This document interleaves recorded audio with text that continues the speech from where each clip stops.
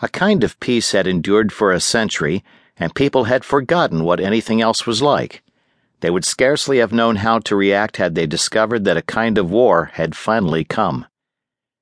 Certainly, Elias Lynn, chief of the Bureau of Robotics, wasn't sure how he ought to react when he finally found out. The Bureau of Robotics was headquartered in Cheyenne, in line with the century-old trend toward decentralization, and Lynn stared dubiously at the young security officer from Washington who had brought the news. Elias Lynn was a large man, almost charmingly homely, with pale blue eyes that bulged a bit. Men weren't usually comfortable under the stare of those eyes, but the security officer remained calm. Lynn decided that his first reaction ought to be incredulity. Hell, it was incredulity.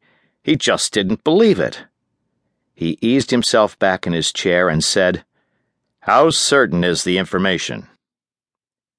The security officer, who had introduced himself as Ralph G. Breckenridge and had presented credentials to match, had the softness of youth about him, full lips, plump cheeks that flushed easily, and guileless eyes.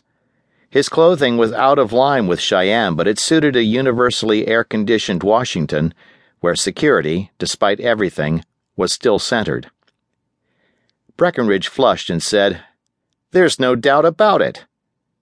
"You people know all about them, I suppose?" said Lynn, and was unable to keep a trace of sarcasm out of his tone.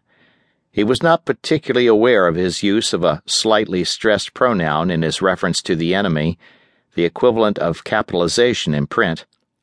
It was a cultural habit of this generation, and the one preceding. No one said the East, or the Reds, or the Soviets, or the Russians anymore. That would have been too confusing, since some of them weren't of the East, weren't Reds, Soviets, and especially not Russians. It was much simpler to say we and they, and much more precise. Travelers had frequently reported that they did the same in reverse. Over there, they were we in the appropriate language, and we were they. Scarcely anyone gave thought to such things anymore. It was all quite comfortable and casual. There was no hatred even. At the beginning, it had been called a Cold War. Now it was only a game, almost a good-natured game, with unspoken rules and a kind of decency about it. Lynn said abruptly, "Why should they want to disturb the situation?" "They wouldn't do it," he said. "They are doing it," said Breckenridge, "and you had better accustom yourself to the fact. Of course, sir, I realize that it isn't pleasant to think that they may be that far ahead of us in robotics."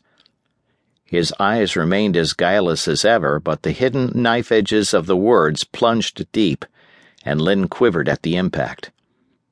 Of course, that would account for why the chief of robotics learned of this so late, and through a security officer at that. He had lost caste in the eyes of the government. If robotics had really failed in the struggle, Lynn could expect no political mercy. Lynn said wearily, "Even if what you say is true, they're not far ahead of us. We could build humanoid robots." "Have we, sir?"